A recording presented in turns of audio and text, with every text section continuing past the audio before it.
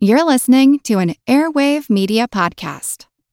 You can probably treat yourself to an ad-free upgrade, or at least grab an extra latte. After getting a Chime checking account with features like fee-free overdraft up to $200 with SpotMe, no minimum balance requirements, and no monthly fees. Open your account in minutes at chime.com/goals24. That's chime.com/goals24. Chime. Feels like progress. Banking services and debit card provided by Bancorp Bank N.A. or Stride Bank N.A. Members FDIC. SpotMe eligibility requirements and overdraft limits apply. Hey, it's Motley Fool Money co-host Dylan Lewis here. If you're listening to us, it's because you love following the stock market and learning about business stories. If you're looking to keep learning and unlocking your potential, then you should check out the Think Fast, Talk Smart podcast produced by our friends over at the Stanford Graduate School of Business. Think Fast, Talk Smart is the Webby Award-winning best business podcast that's received nearly 43 million downloads and is the #1 career podcast in 95-plus countries, so you know it's worth your time. Each week, host and Stanford lecturer Matt Abraham sits down with experts to discuss the best tips to hone and develop your communication skills, from making small talk that leaves a big impression, to keeping your nerves in check while speaking, to being more persuasive. Whether you're working on your elevator pitch or planning an important meeting, strong communication skills are important in business and life in general. That's why you'll hear from pros like neuroscientist Andrew Huberman on how to manage speaking anxiety, as well as speechwriter, best-selling author, and friend of the Fool Dan Pink on how to take risks in your communication, and psychologist Kelly McGonigal on how to harness nervous energy to fuel powerful presentations. All that and so much more available on the Think Fast, Talk Smart podcast. So what are you waiting for? Listen every Tuesday wherever you get your podcasts or on YouTube.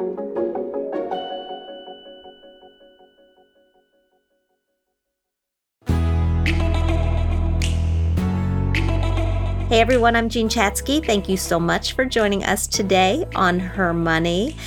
Over the past few months, we have reported on some pretty disheartening stats about women and the broader economy, including the fact that during the pandemic, women globally lost more than 64 million jobs, around $800 billion in earnings. That's according to Oxfam International. And while those numbers are shocking in and of themselves, they also don't reflect the mental load women took on trying to juggle childcare, work, running a household amidst all of the chaos. And we know this because, hey, we lived this, which is why today we are going to share some uplifting news. Women have been fighting back against lost jobs by creating our own. We were more than twice as likely to start a business during COVID as men, according to a new study from Next Insurance, and more than 4.4 million new businesses were created in the U.S. during 2020 alone. That is the highest total ever on record. That's from the Census Bureau. We don't have numbers for 2021 yet, but I suspect they may even rival last year's. Anecdotally, we have heard from several women's groups that we are in touch with, specifically focused on entrepreneurship, that they have grown tenfold over the last few months, with thousands of women looking to learn from and support one another. And today, we are going to dive into all of this with one of the most insightful, one of the most talented entrepreneurs I've ever had the pleasure of knowing. You all know her too, because she's been with us here before. Amy Errett, the founder of Madison Reed. Amy is a 4-time entrepreneur and venture capitalist.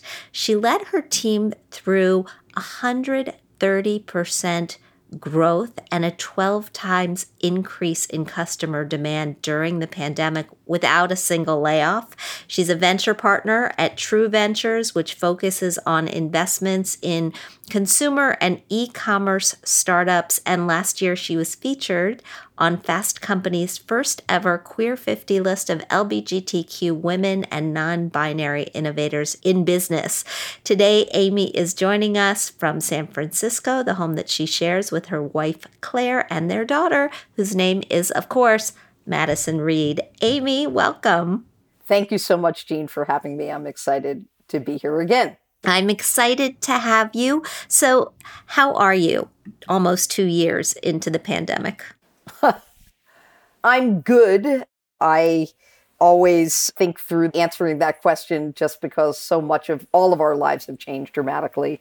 And so I'm doing well, although not absolved from all of the normal anxieties and stressors that each of us have been through as our lives have been changed. And I think in some ways changed forever. Yeah, I agree with you. And I was looking at a study about stress, particularly financial stress, but also mental stress, just well-being in general, and was reminded that stress has been going up year after year after year before the pandemic, right? We were layering things onto our plates before this even happened, and I think it's important not to lose perspective of that. I know that the last couple of years have represented a huge amount of growth for your company. We had you on the show last in 2019. Madison Reed doubled its retail footprint in the middle of COVID. Can you tell us what's been going on at the company? Sure. Actually, more than doubled its retail footprint when we closed for, obviously, stores needed to close in March of 2020. We had 12. Today we have 51. So we've had major growth. You know, I'd say that there's, in general, though, if there is any silver lining, it's a little bit around the fact that COVID proved to everyone that every woman in the world was going to care about a handful of things, and one of them was their hair. And I think we've both in our direct business, which is the business where you're ordering boxes of color to be delivered to you, you know, that business surged because women were no longer going to salons. Our business at Ulta, which is a major partner of us, big box retailer, also grew dramatically, even though stores were closed. And then our retail footprint, where we actually apply the same hair color to you, grew dramatically. And that business is doing very well because when women decided to get out of their houses again, coloring their hair became a high priority. And I really want to focus on this, not because it's hair color, but because it's confidence. And because I believe this correlation with the anxiety that you talked about is also correlated to the fact that all of us are thinking about ways that we can feel better in a world that feels like, in many ways, the ground for which we stand on has been rocked, right? Yeah. So we take a lot of pride in the fact that we've helped women in this small way even feel better, right? Like, you know, it may seem like it's trivial, but you're on Zoom all day, you're looking at yourself, your roots, you're thinking, how do I look? I feel anxious, I'm not getting sleep, my world has been turned upside down. So if, you know, our mantra has always been confident is the new beautiful. And so we have tried to sprinkle that sort of happiness factor on top of what we do. We've gotten, obviously, the benefit of that, but hopefully what we've given back is the benefit of this thing that feels like it's not directly correlated to self-confidence, but it is emotional. I was going to bring Zoom up before you did, because I can tell you, because I just ran the numbers on what Madison Reed did for me during the pandemic. So I typically would spend $150 coloring my hair. Every time. Every time I do it, get a single process. I gave up the highlights a long time ago after a producer looked at me and said, please don't ever do that to your hair again. And I have gray along the part. I have gray at my temples. I got to color my hair. And what Madison Reed did for me was basically teach me I could do it myself, right? I mean, I wasn't going to a salon like so many other people. And you saved me. I added it up. So I would spend $150 every 6 weeks getting a single process.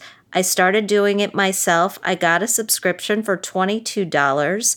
I spent, over the course of the pandemic, roughly $300 on hair dye compared with the roughly $2,000 that I would have spent. So you saved me $1,700. Now, I did take about 500 of that, and I bought a Dyson Airwrap, one of those amazing tools that makes me feel like I can actually blow out my own hair, which I've gotten pretty good at doing. but I needed this. I was looking at myself on Zoom all day long. And by the way, I continued to put on makeup because I do this for me as much as I do it for anybody else. In fact, I do it for me a lot more than I do it for anybody else. But it made me feel better. Yes. You had to pivot, though. I know you had to pivot, and a lot of entrepreneurs, a lot of businesses have found not only did they have to pivot, but now as we're venturing out of our homes again, we're having to pivot again. Can you talk about some of the changes and challenges that you faced and how you think other entrepreneurs can think about operating in an unfamiliar environment? Yes. It's a great question. So I think that there are big categorical sea changes that I'm seeing. One, what does an office mean for people anymore? And I think this notion of working from home has now gone on long enough that it's no longer just both a novelty, nor is it an exception. And what I mean by that is that I believe that it has changed behavior. So for instance, we have 50 plus stores. That's obviously something that our team members go to do work. But we have 200 people in the headquarters and we haven't reopened that yet. You know, there were stop, start, and the Delta variant didn't do many of us any favors in continuity of planning. And so we've just never reopened the office again. And now we're faced with what does that mean? Well, we've gone back and surveyed our HQ team members 3 times now. And what have the 3 times told us? That 70% of our team members say they don't want to be in the office more than 2 days a week. Wow. And I was just talking to a bunch of entrepreneurs, and those numbers are not unique to Madison Reed. And so on one hand, you have people who are fatigued about being home. But on the other hand, it has opened people's eyes up to, I don't have to, in the Bay Area, I'm not getting on BART for an hour. I'm not, looking for a parking space. I'm not thinking about that hour on each side of the equation that I used to spend versus I can spend that time, do a workout, do my hair, jump in the shower, get in front of the Zoom screen. Oh, but on the other hand, I miss human beings, right? So this is a very funny place that we're in, causing us to reconfigure our entire workspace. Yeah. And I say, wow, but I'm realizing that maybe that's a little disingenuous. Since my children were born, I have worked from home. So for the last 20 years, I've gone into the office, but really only 2 or 3 days a week.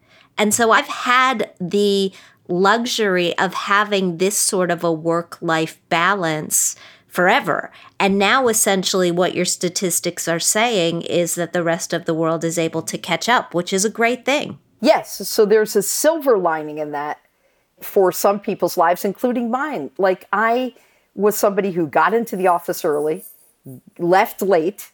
That was how I was trained as an ex-investment banker, especially a woman. You work harder than everybody else. You show up more. You put in more hours to earn that competency factor, as I call it. But, there was always an equation. Well, we had a home in Sonoma and a home in San Francisco. I would never be working out of Sonoma on a Tuesday. That just wasn't ever going to happen. Well, my life will forever be changed about how I will spend my own time. I will be in the office every week, but it'll probably be Tuesday, Wednesday, and Thursday. And my life will change differently. We sold a family home and bought a condo. Like all of these systemic changes are happening not just for the Eric Albany's household, but for everyone, right? That's sort of one thing. And what will the office mean? Well, let me go one step further. Our office will be reconfigured to have communal space, lots of conference rooms, and desks for hoteling. That's a radical shift, and I don't think we're the only one. So that's one thing. 2, what does this mean in terms of people's relationship between their home and what they do externally? We saw this absolute flight for people to get offline because they were so tired of being online that actually store and retail sales are surprisingly high. And so even in the midst of COVID still hanging around, and in the midst, if you look at where we are in lifestyle centers, the traffic is back up to where it was pre-COVID. And I think that's been an interesting return to some behaviors that a lot of people didn't expect to happen as quickly. I'd say the third thing that's been a massive change, we've always had it in our culture, but I would say this, I think companies that aren't getting that creating safety and security for their team members in ways that were not always things we thought about. For instance, we had always given people very good health benefits. Great, check. But what do health benefits really mean to a person now? Well, I have to tell you, if they don't include mental health support, that is a mistake that you're making. During COVID, we learned two things, right? The number of younger team members we had that never had a doctor. Like, these are astounding things that we don't think about at my age group, which, like, of course you have a doctor. Well, not everybody has a doctor, and you're sitting in COVID where health risks are abundant, and you're hearing from your team members, well, I'm not sure if I'm sick or not, but I can't get a test back for 10 days. And you're like, well, that's not right. So we gave everybody one medical. We went one step further than just health benefits. We're like, no, you all get comp to one medical benefit. And one medical, for those of you that don't know, is a concierge doc at scale that has retail stores. You can text your doctor, so on and so forth. Number two, we gave everybody mental health support online. Free mental health support. It's anonymous, meaning we don't know who uses it or not. At the Apex, Jean, over 60% of our team members were using it. 60.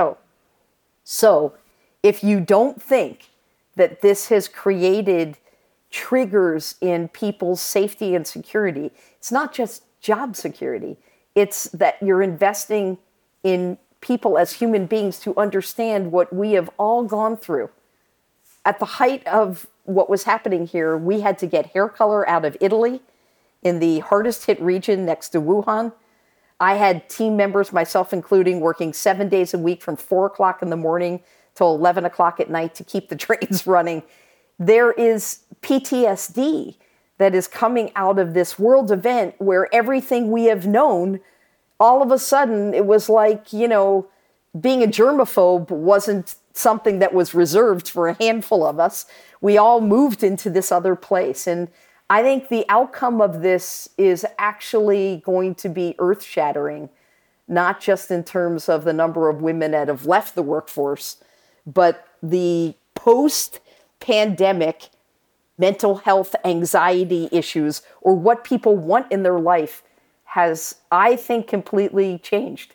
I couldn't agree with you more. And I was just before we got on this podcast working on some remarks for a speech that I actually need to give tomorrow. So I'm a little behind the curve. But I dug into this report on well-being that MetLife actually just published. And they found 72% of people now say that the safety and protection of themselves and their families is more important than it's ever been before. And when we look at the dimensions of wellness, and there are 4: social, physical, mental, and financial.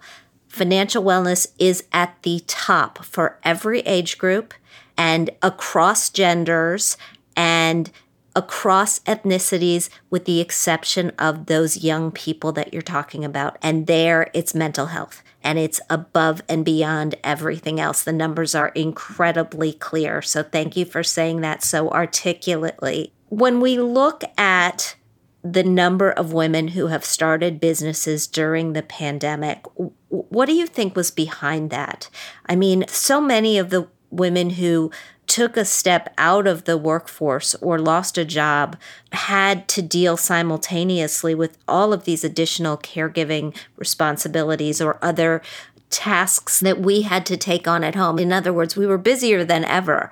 But so many women prioritized their entrepreneurial dreams during this time. What do you think that's all about? I think it's a combination of exactly what you said. First, I think the traditional job market, once women stepped out because of this world event based on having to take care of kids or just, their own mental health issues or anxiety, stepping back in the same way was something that I believe that I can't speak to gender. I don't have statistics, so I'm just going to riff on what I think, right? And what I riff on what I think is most of us have been through some version of how we all defined a spiritual awakening, right? And whether you call it spiritual awakening, whether you call it increasing in meditation, whether you're calling it, a mental health wellness, I think each of us, wow, like if this wasn't a moment for all of us to figure out like what is most important to me, right? Like this is a moment to stop the trains. The trains actually got stopped for us. And so in those moments, like I always think about life as silver linings. Like, I say this all the time. Maybe it's a genetic thing, but I believe deeply that one can choose happiness. And I believe deeply that the future belongs to optimists. I believe it in my soul. The future belongs to optimists. So if you're somebody who looks at this in life and says, this was the most horrific thing, terrible, terrible, terrible, well, we don't have a lot of places to go with that, right? Where we have some place to go is like, what happened to you? What was the core? Where did you go? And what was most important to you? So I think to go the next step is what happened is these women decided like, I'm not going back to do those things that I thought I had to do. Let me pursue my dreams, because maybe life isn't as programmatic as I've made it. Maybe I deserve to have happiness. Maybe I deserve to take this chance. Right? And I think that's what's happened is many people have been like, I'm not going to just go back the way it was because I might not have stopped the trains myself, but they were stopped for me. And the way to think this through is what I really hope is that every person got in touch with what's the priority for you. You deserve to have choices in your life. My favorite thing about optimism, and it's also true of resilience. And I am like you. I'm an optimist. I am an optimistic person. I believe people will get better. I believe life will get better. But my favorite thing about optimism and resilience is that you can learn it. That we are all born with a certain amount. And I've looked into this. The research shows that we're all born with about 50% of the optimism and the resilience that we're ever going to get. But the other 50% is on you. And you can learn it if you want to learn it. And the way you learn it is by doing exactly what you just put your finger on that these women did. They became the ball rolling down the hill, and maybe they had to switch it up, right? Your first business idea is maybe not your best business idea. It's maybe not the business idea that's actually going to get you there. But once you start, you can change it up. Once you start, you are in motion, and it's easier to just switch it up from there. And that's how we get through years like this. And that's how we get through life with a smile on our faces, I think. Well, I couldn't agree more. Every challenge this is just my own mantra, like every challenge I've seen in life has an outcome, right? It has, and what is our task is the pattern recognition of seeing these challenges over and over again and knowing that we have the resilience to get through them. And more than that, flourish out of them, right? Like I contend all the time that as human beings, when joy is the only thing we experience, we're not so good when it doesn't go our way. But when things don't go our way, boy, joy feels a lot bigger and better, right? Because you come out realizing, oh, all the things that I really needed were right in front of me. Right? Like as human beings, we are wired to, the ego is a very fascinating thing if you spend time. It can be your best friend for resilience, and it can be your imposter if you choose to not be in the reality of what is real.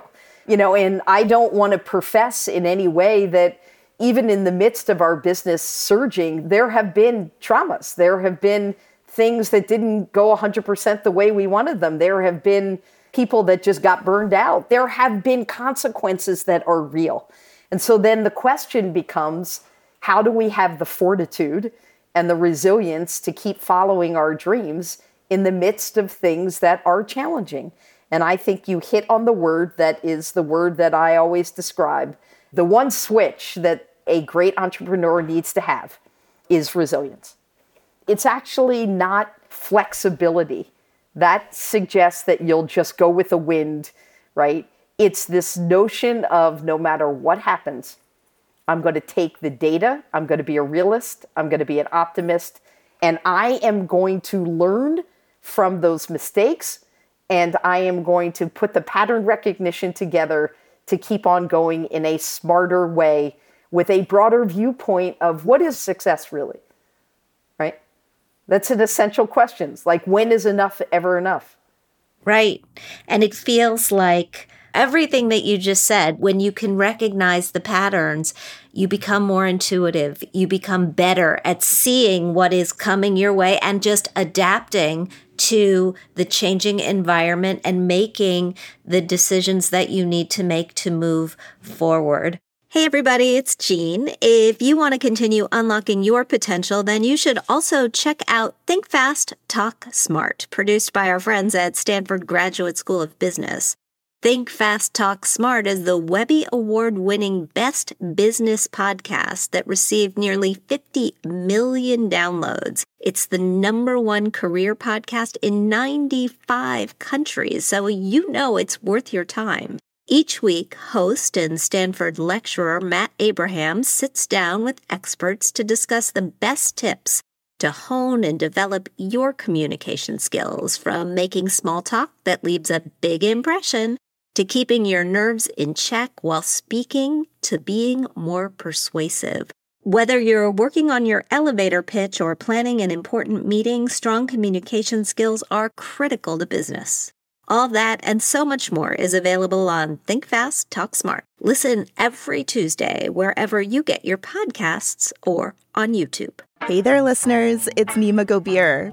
I'm the co-host of Mindshift, the podcast where we explore the future of learning and how we raise our kids. I don't teach math. I don't teach reading. I teach people. You'll hear from teachers, parents, researchers, and students as we uncover innovative approaches in and out of the classroom. It holds a lot about how we want students and young people to move through the world, how we want to set them up for success. Find Mindshift wherever you get your podcasts. I am talking with Amy Errett, founder of Madison Reed, 4-time entrepreneur. Every entrepreneur, Amy, who is listening to the show right now wants to see growth at the level that you've been seeing it. But I got to ask, when you have a year or two of massive growth, how do you keep up with that? How do you settle in after record-breaking growth and find the new normal? It's a great question. I often talk about this, that we went to bed on March 12th of 2020 being, a 7-year-old. And we woke up somewhere in October of 2020 expected to be 13, but we never experienced the 6 years of normal maturation. And so how do we deal with that? Well, we have paced and sequenced. We've spent 2021 with a lot of infrastructure building that we never had before. We've actually tempered our own expectations of growth. And, for many companies that went through the surge that we went through, they've gone backwards in 2021 because you can't replicate world events that you weren't. Like, I'd love to say that I was responsible for this, but I wasn't. I'm happy I wasn't, because I'm also humbled. And I want to say this, that we were on the side of good fortune. There was a lot of people that were on the side of not so good fortune. And so where we are today is the company is growing again in 2021, not to the same extent, but we've held on to a major bulk of customers like you, Jean, who might otherwise not have come to seek us out and then realize I could do it myself. My hair looks great. I'm saving a lot of money. I feel confident on Tuesday night when I put the glass of wine in at 10 o'clock and everybody's in bed and I do my hair and it looks great Wednesday. I didn't have to leave my house and spend 3 hours and $150. So, we're growing. Obviously, the store growth has been tremendous. The growth in partnerships has been tremendous. But I think the bigger issue really is what does this all mean for the trajectory of the company, and how do we pace and sequence ourselves? Because in essence, we had 6 years of one reality, which was a fast-growing company doing great. We had 15 months of another reality, was out-of-body experience. And now we move into the next horizon of who the company is. And who the company is a much bigger company with a big omni-channel strategy that's navigating a lot of different challenges that are different. We have 8-fold number of people. and they have different motivations, and the kind of community and culture we've built is very challenging on a basis that is remote. We've built ourselves around a community where people came in every day and we operated a certain way, and now we've hired tons of people from all over the country, not all of them in stores, but in actually what we'd call HQ. And we could either look at this and be completely daunted by the challenges and say, wow, this is horrible, this is hard. Or we could lean into one thing that I think is the key to why I'm an optimist and a key to why I think you can choose to be happy, and it's called gratitude. And every day I look at my life, and working class kid who there wasn't a predictable path here of where I've become. And every day I say to myself, geez, I am grateful for every single moment I have. And I think when you lean into that, you start realizing that this is all, I don't mean this in a bad way, like anywhere that you are in your life, if you could be grateful for where you are, then all of the things that don't go so well don't seem as daunting, because the ground that you stand on is one that is very solid from a foundation of sitting here running Madison Reed. I do not have real problems, right? Real problems are lots of other people in lots of other places in the world, and lots of people that experience things that are far beyond any problem that I could ever imagine today. So my job is to give back. My job is to teach others this gratitude at scale. My job is to focus on the energy of the people that work for us, primarily, mostly women, BIPOC, over 55% of our community are people of color who are hourly waged women that, are $20,000+ in debt from cosmetology school and on average have made $16 an hour. They're making $40+ an hour at Madison Reed. And my job is to lean into the purpose and to be grateful and realize that if our eyes on that prize, on the prize of creating the best place for them to work, then the rest will take care of itself. And there's lots of other things around the edges every day that I deal with, but I am enormously grateful and feel like that spirituality that I have inside of myself and that gratitude helps me get up every day and be resilient with all things that are problems, but they're not problems that are relative in life to things that I should be freaking out about. No, I hear you. For our listeners out there who are just getting started, who are feeling like they have miles and years to go before they get where they want to be, what's your best advice? Did you ever feel like that on your journey? I still feel like that. I mean, first of all, I think the first thing for people starting on the journey is I always start people at the beginning, which is doing a real gut check of where your joy is. And what I mean by that is we've also seen a resurgence of people becoming entrepreneurs that once they get into it, they're like, oh, this isn't what I thought it was, right?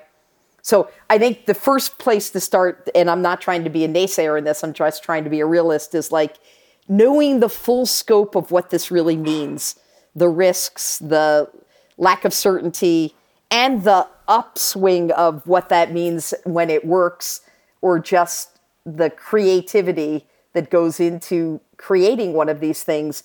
I always tell people, just check in with yourself about where your genius lies, as I call it. What are the things that flow through you effortlessly? Jean, you've obviously found them in your life. You're like your calling, right? And when you can find that, whether it's being an entrepreneur or not being an entrepreneur, life gets a lot happier because you're not spending every day fighting against something that isn't inside of you. So the first place I tell people all the time is try this on, make sure it's what you want. And if it's what you want, then you do the next step, which is you figure out the stuff you're really good at. And then you give up on this notion that you're supposed to be great at everything. Because the entrepreneurial journey is one of, if you do not surround yourself with people that are better than you in so many of the things, that you will not succeed. This is not a single person sport. This is a team effort. And so find your tribe. Find your cultural values, find your tribe, find your people that you feel your own safety and security with. that get you, that you get, and unleash their power and get your ego the heck out of the way. Because most founders that can't get out of the way will eventually not have success, because the reality check is it takes a village. In life, it takes a village, by the way. Raising a kid takes a village. It's not a 2-person, 4-person, 8-person sport. It's a sport of children being raised by, in my opinion, a extended community, and companies and entrepreneurs get raised by an extended community. And so can you find that tribe around you? I think then from there, you start understanding what's reality about funding, what's reality about scale, what's reality about the difference in your business model. And I try to tell people that there's 3 things that go into a successful endeavor at early stage. 1 is the size of the market substantial enough that your business can scale at a place where the investment that gets put in gives some return. And what that means, in my opinion, is that 95, 98% of every company in the US should never be venture-backed. Right. It doesn't mean it can't be your living. Exactly. It just means you have to come to terms with what it means that this is going to support you, and how much are you putting into it and how much are you taking home. Exactly. So the first place you start is like, we're not talking that everyone's got to raise $1 gazillion and run a $50 million business. We're talking about like, oh, can I do something, and can I be on my own or supported by a handful of people? Because support can come administratively, support can come in finance, it can come from a lot of different places. And then I think coming to that reality check of what your joy zone is, what you're great at, who can you put around you to help you, what's the size of the prize, what is your differentiation is the second thing. What makes what you're doing in your secret sauce different than everybody else that's ever done it, right? And that's the piece that I think sometimes it's harder for people to get to. Whether that's some technological advancement, whether that's service, whether that's product differentiation, whether that is just what I would consider to be a service business that does it better than other people do it. And so I think that's an important factor. And then the last but not least, we talked about this, it's always going to come down to people. It always does. No matter, you could have the biggest size on that prize, you could have the best idea, and I've seen it all fall apart, because it really wasn't about creating the culture, number one. You know, when Madison Reed was first formed, we had no tube of color, 0. But what we had was our cultural values. So, you know, it took us a year to get the tubes of color, but what we knew was, what is it that we were going to do that hired against the screen of, at the end of the day, like we all have a personality and a soul. We all have a sense of morals and values. We had to define that, so that we understood, could we build our tribe? Were we bringing people into the tribe that believed the same things we did and operated from the same sort of thesis in life about getting up every morning? And that often is a mistake that people make. I'll tell you the truth, when people ask me like 2 years into a business, like, I think I'm going to start working on culture. And my eyes get really big and I'm like, oh, yeah, because culture isn't a strategy. Culture is... No, culture is who you are. Exactly. And most people don't get it, that a company has that, not just a human being.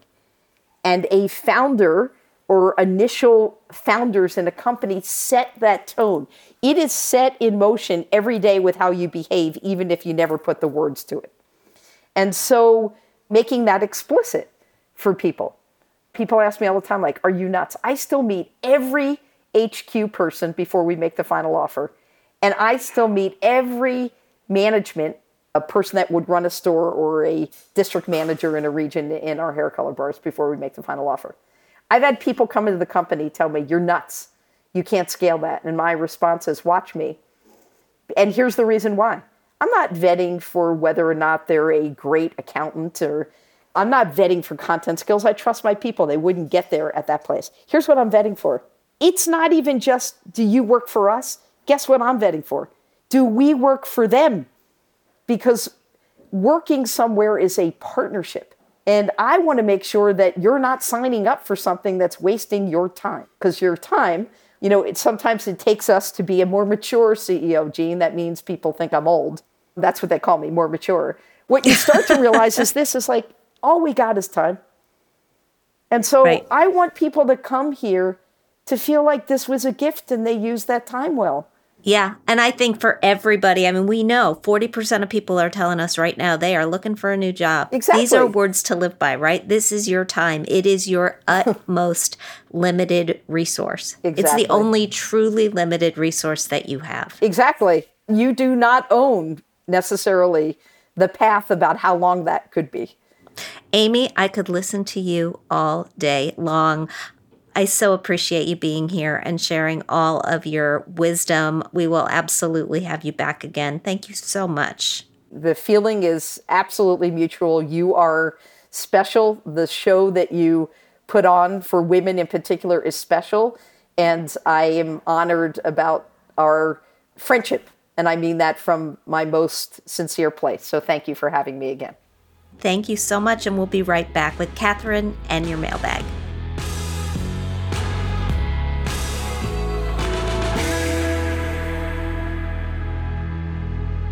And Her Money's Catherine Tuggle joins me now. Hey, Catherine. Hey, Jean. I loved having Amy back with us again today. I really did too. You know, when we do these shows, often we get to meet colleagues of the people who are the guests on the show. And Amy's got a new person in PR working with her at Madison Reed who, before we started taping, she said, I love just going to meetings and listening to Amy. I feel like I'm going to church. And as a person who, you know, as Amy and I both said, like, we're not churchgoers, but I kind of get it. Like, she's very inspirational. I found myself thinking, when is this going to be in a book form so I can have it on my shelf to reach for it when I need it? I had the exact same thought. She has so much great insight and such an incredible career. And I also just love when entrepreneurs never set out to become entrepreneurs. I love when your path finds you and you realize what you wanted to do was there all along, but maybe not necessarily something that you set out to do. And I think it takes a certain amount of bravery to go for that, right? It takes a lot of bravery to deviate from the course that you set for yourself in your head and say, I'm going this way. I'm going to explore this. I'm going to see where it takes me. I'm going to be open to the possibilities. Not everybody can do that. It's so true. Being open to the possibilities, that's the key. Not being afraid to follow that arrow when you see it, wherever it leads you. Yeah. Yeah. Yeah, she's a favorite with me. I think that's very, very clear. So that was a fun conversation. And I know we've got letters too, so let's make sure we get to them. Yeah, well, first we have a letter with some good news from one of our listeners named Sandra. She says, I'm sending a huge thank you for all of your amazing information in your emails and your podcast. I love that you don't talk down to women and you explain things so very well. Your podcast is the only one I can listen to about money because you explain it so well and don't make us feel like we don't know what we're doing. I also share your emails with my son so he can start learning too. I had emailed you last year about whether or not I should increase my 401k contributions or increase my IRA. I ended up leaving everything it was due to COVID, and thanks to the market doing well, my IRA more than doubled thanks to the Fidelity Growth Fund. I just wanted to say thanks for all that you do to help all of us women. Oh, well, I love that. Thank you so much for sharing, Sandra. That's great. It makes me really happy when after we answer a question, we get to learn what happens. I know. I love when we get to hear the end of the story. You know, sometimes when you answer questions like we answer questions, it feels like you're on chapter 8 of a 12-chapter book and we never quite get to the end. But thank you, Sandra, for sharing with us. Yeah, thank you. And to all of our listeners who've written to us, if you have an update, we love to hear them. All right, our first question comes to us today from Single Lady. She writes, Hi, Jean and team. Thank you for being my weekly money motivation. I'm one of 4 children, and my other siblings are all married with children, and I'm single. My divorced parents each contributed money toward all of my siblings' weddings. As my 40th birthday is around the corner, I'm wondering if it's appropriate to ask my parents for a financial gift in lieu of a wedding. I'm not opposed to getting married, but to be honest, I prefer to elope rather than have an extravagant wedding should I find a special someone in future. I'm wondering what your thoughts are on this situation. Is it a reasonable request? How would I even start the discussion with them to advocate for myself without coming off as selfish? Your input would be greatly appreciated. So I wrote to her to ask for more clarity, specifically with regard to her parents' personalities, because I feel like their personalities and their financial situation would be really important to know here. And she wrote, "My parents are both remarried, retired, and financially comfortable. They've been generous over the years, paying for undergraduate school and some family vacations. I've been pretty financially responsible as well. I bought a condo in my late 20s and have had many side hustles in addition to my full-time job at a nonprofit to bolster my income. At one point, I had 3 side hustles. I've never asked for money from my parents, which is one reason this makes me uneasy. I've always been a good student, a hard worker, dedicated to family and independent. I don't actually need the money, but it would make my life a little more comfortable as I earn a somewhat modest salary working for a nonprofit. I would probably use the money to buy a new car since mine is 14 years old. I don't want to be selfish, but I do want to be treated equally. I also don't want to taint my relationship with my parents, which is obviously much more important than money. Any guidance is appreciated." So first of all, Catherine, I'm so glad that you wrote to get extra detail.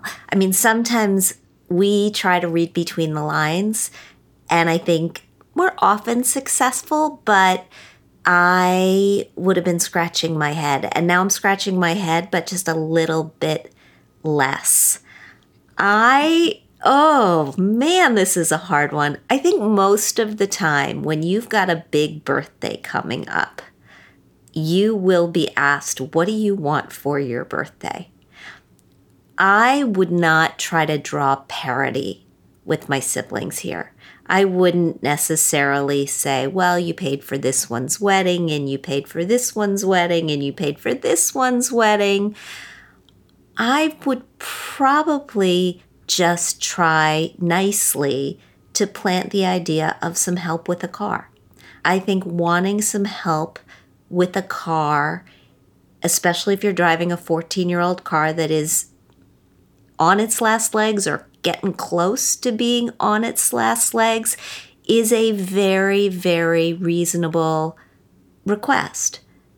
And it's kind of like asking for cash for your birthday instead of a sweater or a piece of jewelry or whatever else. I would plant this seed with all my siblings, and I would ask for my closest siblings' help in planting it with my parents, but I would also mention it to my parents if they say, what do you want for your birthday? Right? If you tell everybody, I know it's a biggie, and I know I am not putting any financial parameters on this ask at all, but boy, oh boy, I am at the point in my life where I have to get a new car, and I could just use some help with that and put it out there to everybody and see what happens. And maybe you'll get a down payment, and maybe you'll get more than a down payment, and maybe you'll get a little less than a down payment.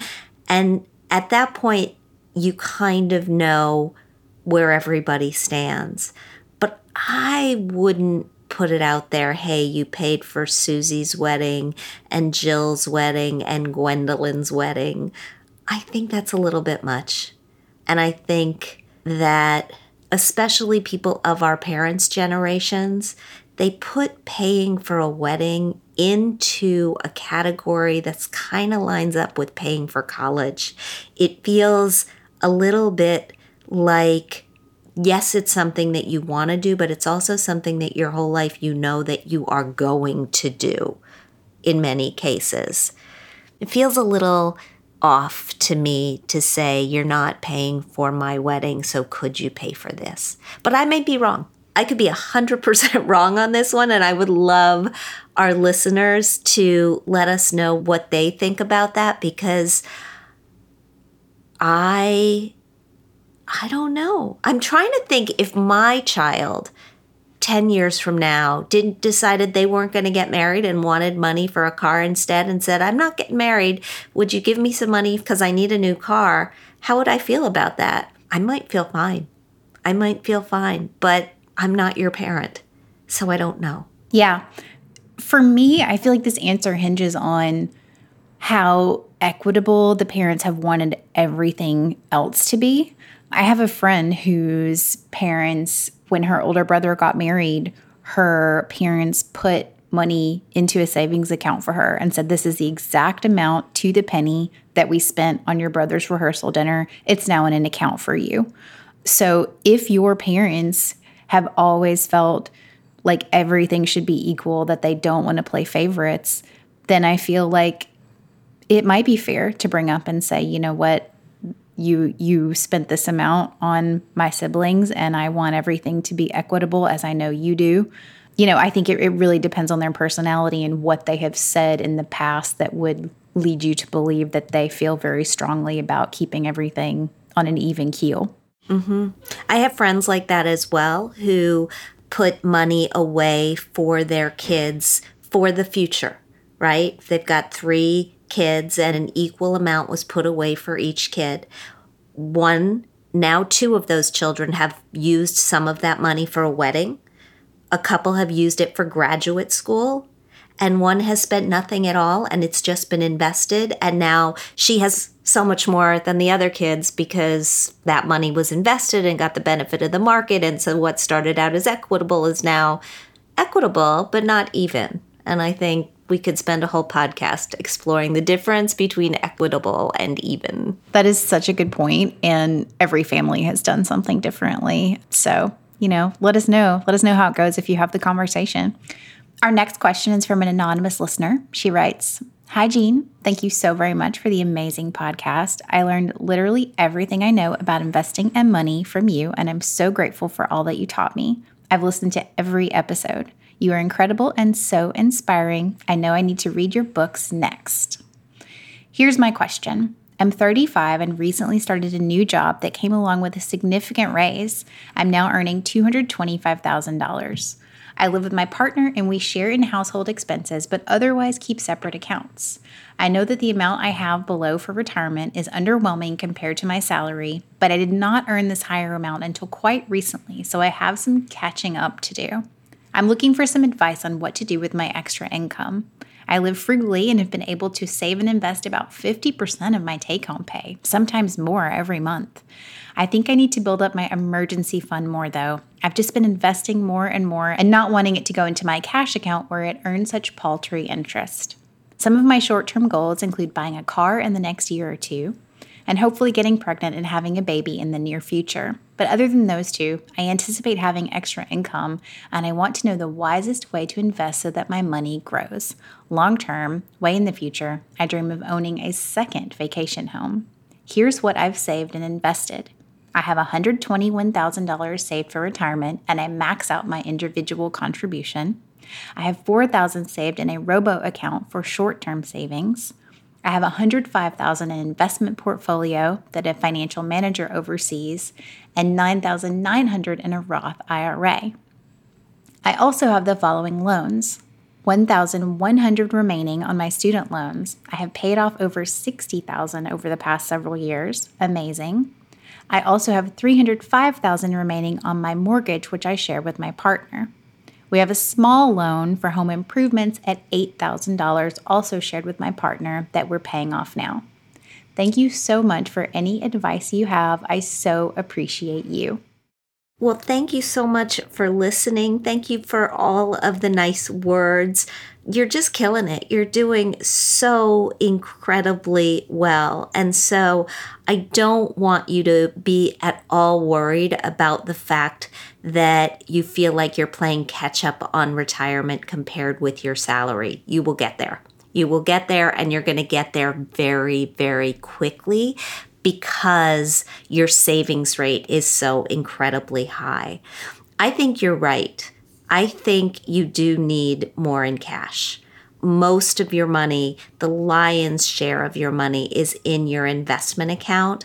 And when we look at these short-term goals, the new car. Although I got to say, 100,000 miles is not what it used to be. And if you feel like you can drive yours for another 20, 30,000 miles, get another year or two out of it, I am all for that. I just had the 75,000 mile checkup on my car and it is going strong, and we are just going to drive that thing into the ground. But anyway, that is a short-term goal. Getting pregnant, having some cash put away for that in case you want to take some time off work. That is a short-term goal. And you need cash for those things. That money should not be in the markets. It can be in a bank. It can be in cash account at your brokerage firm, which is where I think it is now. But it does need to be in safety, and it shouldn't be illiquid in that you put it into a retirement account where you can't get access to it easily without taxes and penalties. So I would split up the amount of money that you're saving. I would set a goal for those shorter term expenses. I'd first of all fully fund a 6-month emergency cushion, figure out how much it costs you to live. What are your fixed expenses? Make sure you've got at least 6 months in cash, parked in safety. And then look at the costs of those other goals. If you were to buy a car, would you want to take a loan for that car? Would you want to buy it with cash? How much is that likely to cost you? Put a number on it. If you were to have a baby, what kind of leave would you want to take? Add those months worth of living expenses to your emergency cushion. And then just split up your savings so that you're putting some of that free money into retirement. You definitely want to make sure you're still capturing all the matching dollars. You're probably still going to want to max that out. But then once you have all of those fully funded short-term expenses, if there's an overage in terms of how much more you can save, you can just invest that in a discretionary account. You can put it into a brokerage account. You can tell yourself that it is for long-term goals. Even that second retirement home may be longer term in that it's 5 or more years away from now. And you just keep going. I think you are doing incredibly well. And in terms of your debts, since you laid them out for us, yes, just get rid of that student loan. Probably get rid of that home improvement loan just to wipe it out since it's such a small number. But I would look at paying off the mortgage probably on the schedule that you've been given, because I have no doubt, based on all of the other information here, that it's a very low interest rate loan. And so taking advantage of the low interest rate and being able to put your money to other uses that are priorities for you is a fine thing to do. Thanks so much for writing. Thanks for sharing with us, and lots of luck with all of that. Thank you so much for the great advice, Jean. Thanks, Catherine. And in today's Thrive, nope, 2021 has not lowered our stress levels, but we can get to a better place. And at hermoney.com this week, we break down how. Although this year is so much better than 2020 in so many ways, we've got vaccinations, we've got more clarity, we've got, in some cases, better schedules figured out. Some of us are still struggling. Some students are still in school while others are not. Some parents are back at work, others aren't. And when a child gets a close contact warning at school, they may have to be pulled out for weeks. But this year can be different. It can get better. And as we head into 2022, these are important creative strategies to have on our plate.